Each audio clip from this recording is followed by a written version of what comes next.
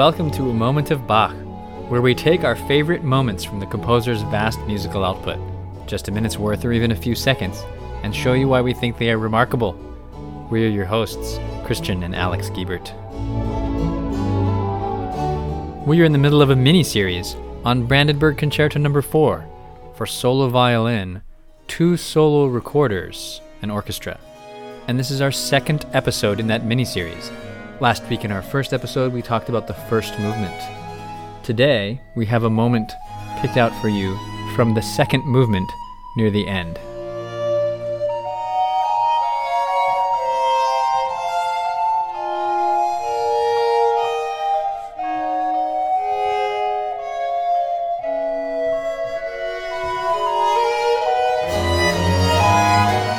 What you just heard was my favorite moment from this movement, which was just before the ending of the movement.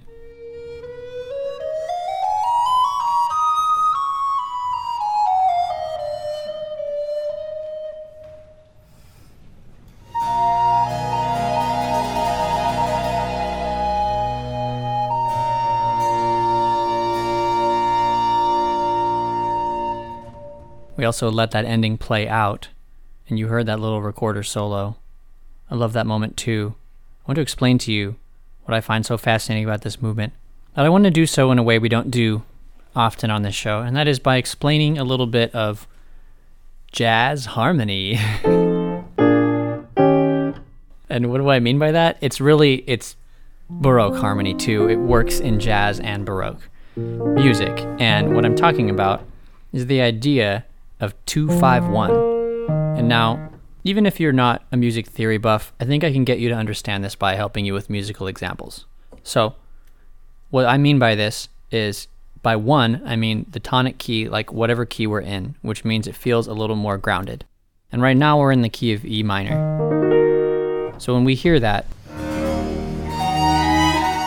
that feels like what key we're in.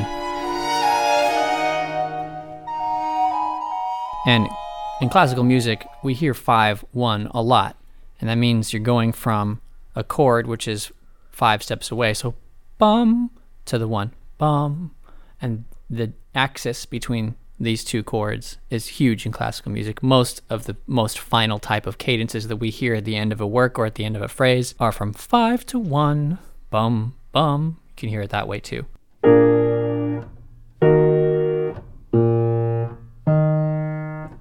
So 2-5-1 would just be bum, bum, bum.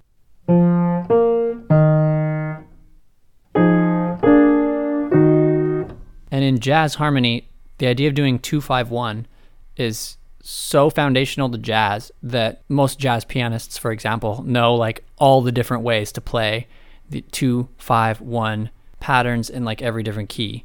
Especially, and including using some jazz chords and some bluesy color and things like that, but it's just one of those things that has held over from classical into jazz very strongly. Bach does it all the time, but in this movement we hear it really, really particularly powerfully. And it happens after the exposition of the first little main theme, which starts with these kind of emotional da-dum, ba-dum, ba-dum, ba. These things are so great here.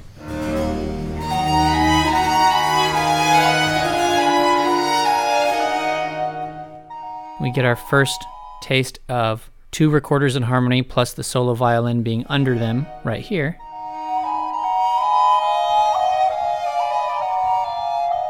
So that was just right at the beginning of the piece. Here's another taste of that. 2 recorders and solo violin.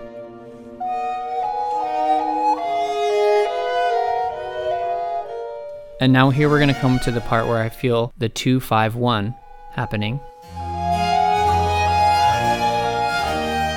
There it was, and let me play that for you with it.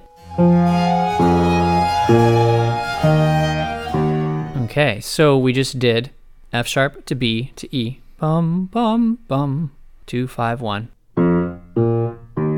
Now, let's listen to that again and listen to the violin part above.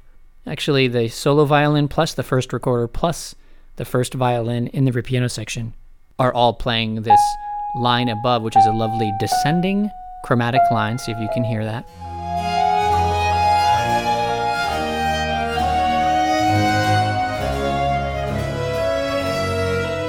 Now, this time, you've just heard that. Now listen to just the bass.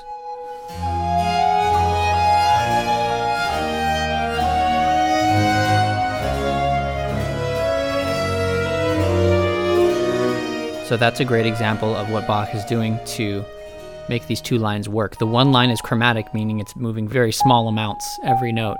The other line is jumping a lot.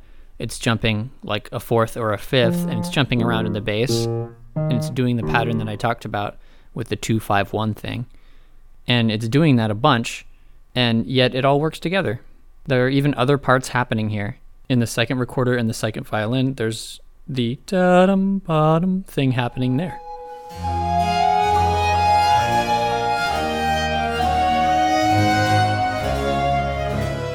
The second recorder soloist, and then the second ripieno violin. Yeah. So he's just playing with all these textures, and the viola part in the ripieno is filling in the extra harmonic material with its own line.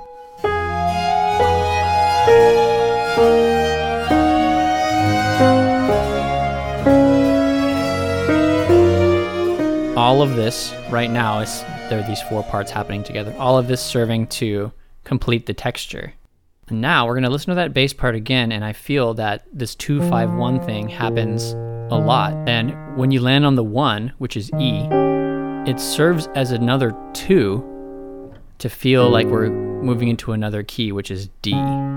So a key lower. Then later that D is going to be the 2 of C. And then like C becomes, for a second, C becomes our key, but that's not going to last very long. It's going to lead us back into E later through a different way. But I'm just going to play along with that bass motion so you can see what I mean.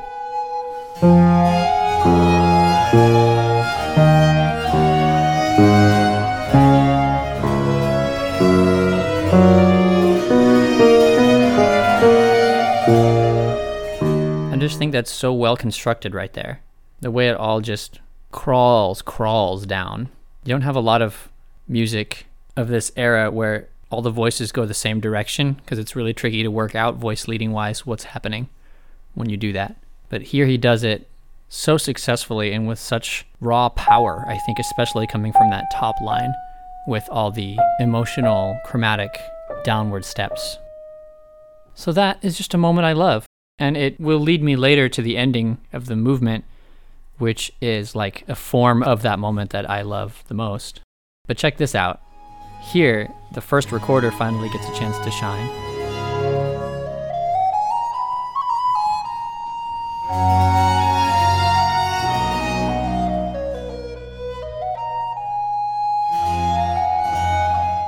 Before we get back into the material we are used to hearing before. Now what are we hearing? That similar bass motion from before. But the chromatic part is now in the recorder 2. Let me start this section over, and I will play the recorder 2 part as we listen.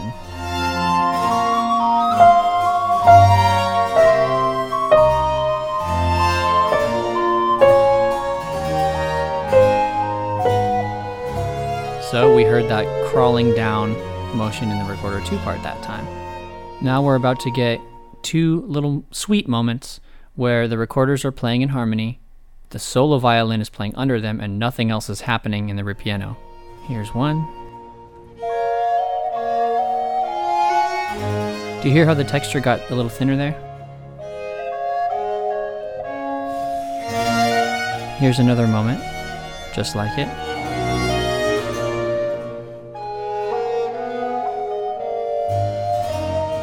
Let's play that one again and listen to how low the violin goes. It plays these notes.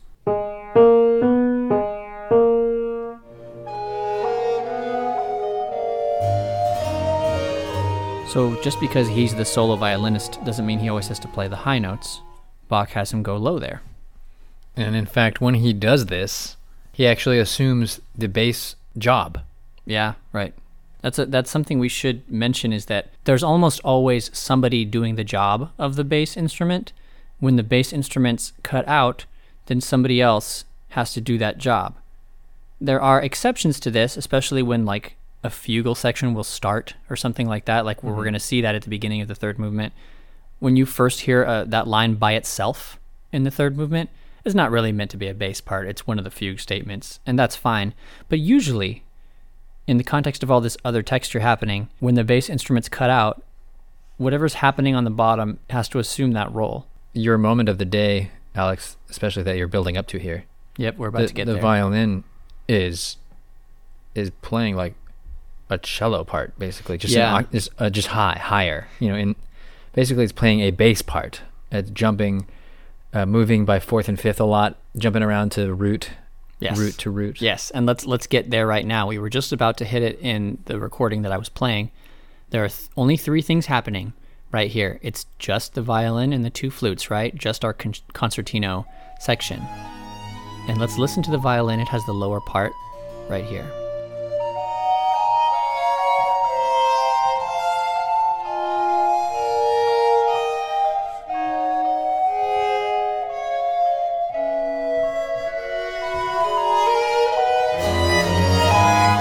So, did you catch what was familiar about that? It's just the bass part from before. It's the 2-5-1 thing that we were talking about. It's all of that same stuff. And it's now given to the violin 1 player.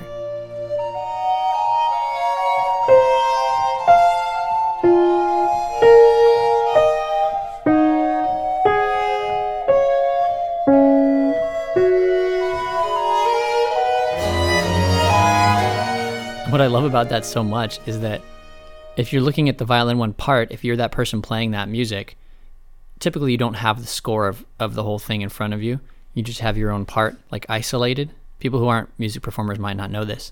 You would just have your own part, and if you didn't know any better, you might think, that's weird. I wonder where that material came from, because you never had it before. It was always that's not very melodic. Yeah. But actually, in this example, I bet that the artistic director, Shunsuke Sato, probably does have the score because he's directing as well as playing the violin 1 part. But if you were just looking at the part, it would look a little disjunct. I think it is really, really neat, really interesting that this player who usually doesn't get the bass part just gets it for a few seconds. Yeah. It's a nice change of pace, and violinists get a lot of things to do. Sometimes they have a melody by themselves. Sometimes they are in harmony with a melody. Sometimes they have an independent part that's lower but still very melodic, but it usually is an inner or top part, right? Yep. And now it's the bottom part, and that's interesting, and it must be kind of fun to just do something just a little different. Yeah.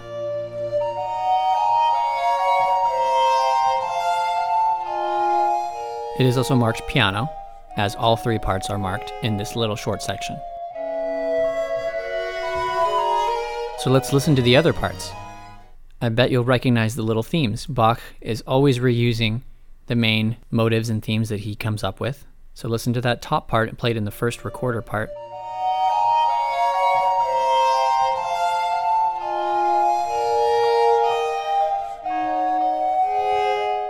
It is the crawling down chromatic thing from before. Let's hear it again, played with piano along.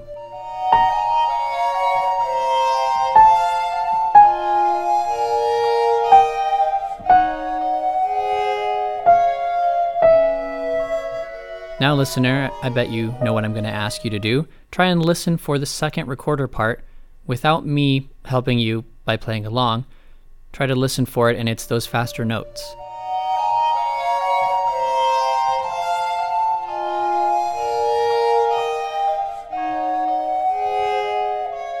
And now here it is with me playing along.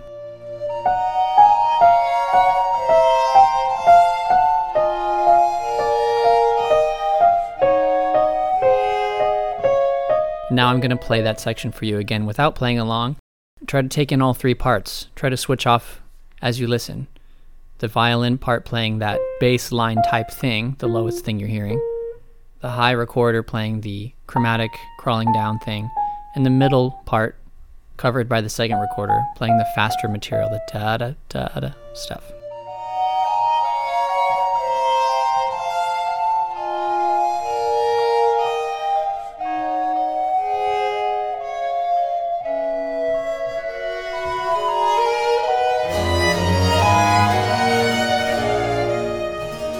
those are just 5 seconds of, beautiful music, something that sounds pretty conventional by Bach's standards.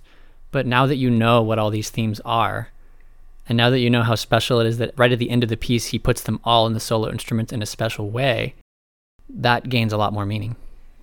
Alex, I really love when a piece of music is composed in such a way that its ending has a little moment in it, a few measures, which just completely summarizes and closes up all the loose threads in it. Yeah. Just finishes it up. And not like summarizes like as a coda, like as a tag at the end. No, I mean like everything has been building to one last thing that needed to happen to put everything together, which was the last ending. Yeah. I like to try to do this with my own composing. I mean, I like to write the ending, not first, but near the beginning of the process. Because once you've got an idea of what the piece is going to be like, you don't want to get stuck in a place where you don't know how to finish the piece. You want to have a place to go. It'd be the same thing if you were writing a novel, well, except a little bit more extreme and in a large scale, right? But it's like, I don't know what's going to happen with my novel. I don't know how I'm going to wrap up this plot in a satisfying way for the characters. Like, that's not a good place to be in as a writer, So I'm sure, when Bach puts these things together, he's got the endings in mind. Although something like this, maybe not this particular instrumentation. Maybe when he got to this part, he thought, it'd be really cool if I did this. We don't really know, but these things always feel so carefully constructed that it's pretty unlikely that he just approached composing as rhapsodically as someone else might approach it. And it does bring us to a little bit of a rhapsodic moment, though, at the end, like a little kind of unexpected flourish. And that is right after the moment we just talked about. At the very end, we land, unexpected chord here, then a recorder solo.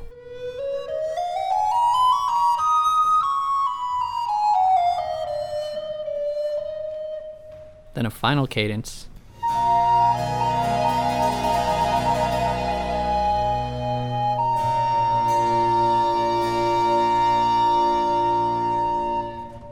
What we just heard there was a Phrygian half cadence, which we've talked about in the previous Brandenburg Concerto episode, right, Christian? We talked about this. Yeah, it's the same thing, except the last for in two that notes one. are, yeah. Yeah, in that one, it was only it would be like if you just took those last two notes, that's all he did for the second movement in that one. But that little flourish with the recorder is just so lovely. Yeah, the piece really ended 4 bars from the end on that E minor chord. And then the last 3 chords, along with the recorder flourish between the first and second of those 3 chords, are a additional extension. Because that's what he likes to do at the end of these middle slow parts. Yeah. So I have some advice out there for any creative types. And I got this advice from former mentor, composing teacher, Dr. Carolyn Bremer.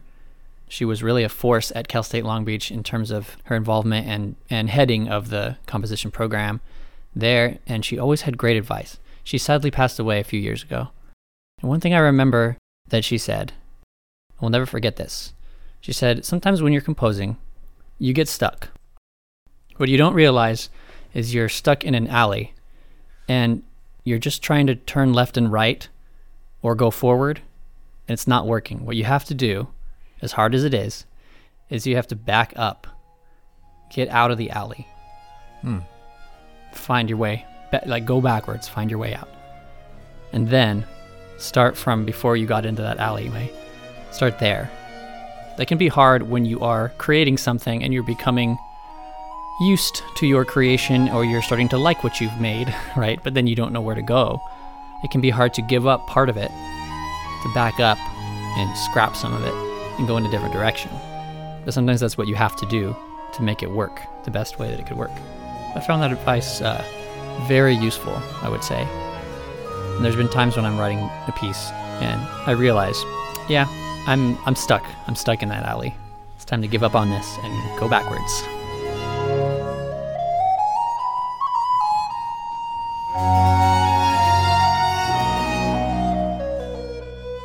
So did Bach ever find himself stuck in that alleyway and go back. Looking at his manuscripts and how clear they were and free of much of the scratching out and erasing that we would think would exist, one gets the sense that he didn't, or he just had so firmly already created this stuff in his mind before he sat down to write it. Or maybe we're missing a bunch of his sketches that he didn't think should ever see the light of day, things that he had written that weren't working, that he made sure nobody ever saw because they didn't look good, because they weren't up to his own standard. Maybe. But either way, Bach is good. Maybe he threw out his bad stuff. Maybe he was a much better curator of his music than we realize. Maybe he hid his juvenile, immature works from us. Maybe, but we don't know. So there's your advice. Back out of the alleyway when you need to. And also, create that ending early on in the process. Don't get to the end and realize you have no way to finish. And now, here is that moment from the ending of the slow movement of the Brandenburg Concerto No. 4.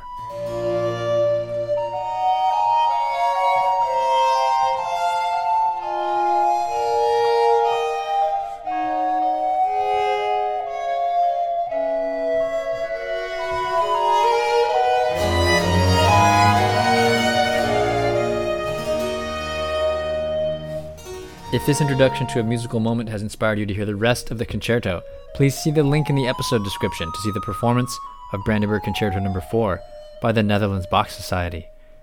Do you want to hear our new episodes as we release them? Find us on your podcast app and hit subscribe. Okay, Christian, that was our second episode on Brandenburg 4. So, naturally, our final and third episode in this mini-series will be all about Brandenburg 4, Movement 3. So, Christian, do you have a moment picked out for Movement 3? Or several? I guess. I mean, it's been really hard to choose. The Brandenburg 4th Concerto 3rd Movement there's so much to say. I don't even know where to begin. We could probably do a whole season on it. All right, look forward to a 2-hour-long episode next week. No, listeners. I'll pick one. In general, I'll pick one. Yeah, I think I've got it. But it's very dense. But we'll narrow it down. Yeah. Until next time, enjoy those moments.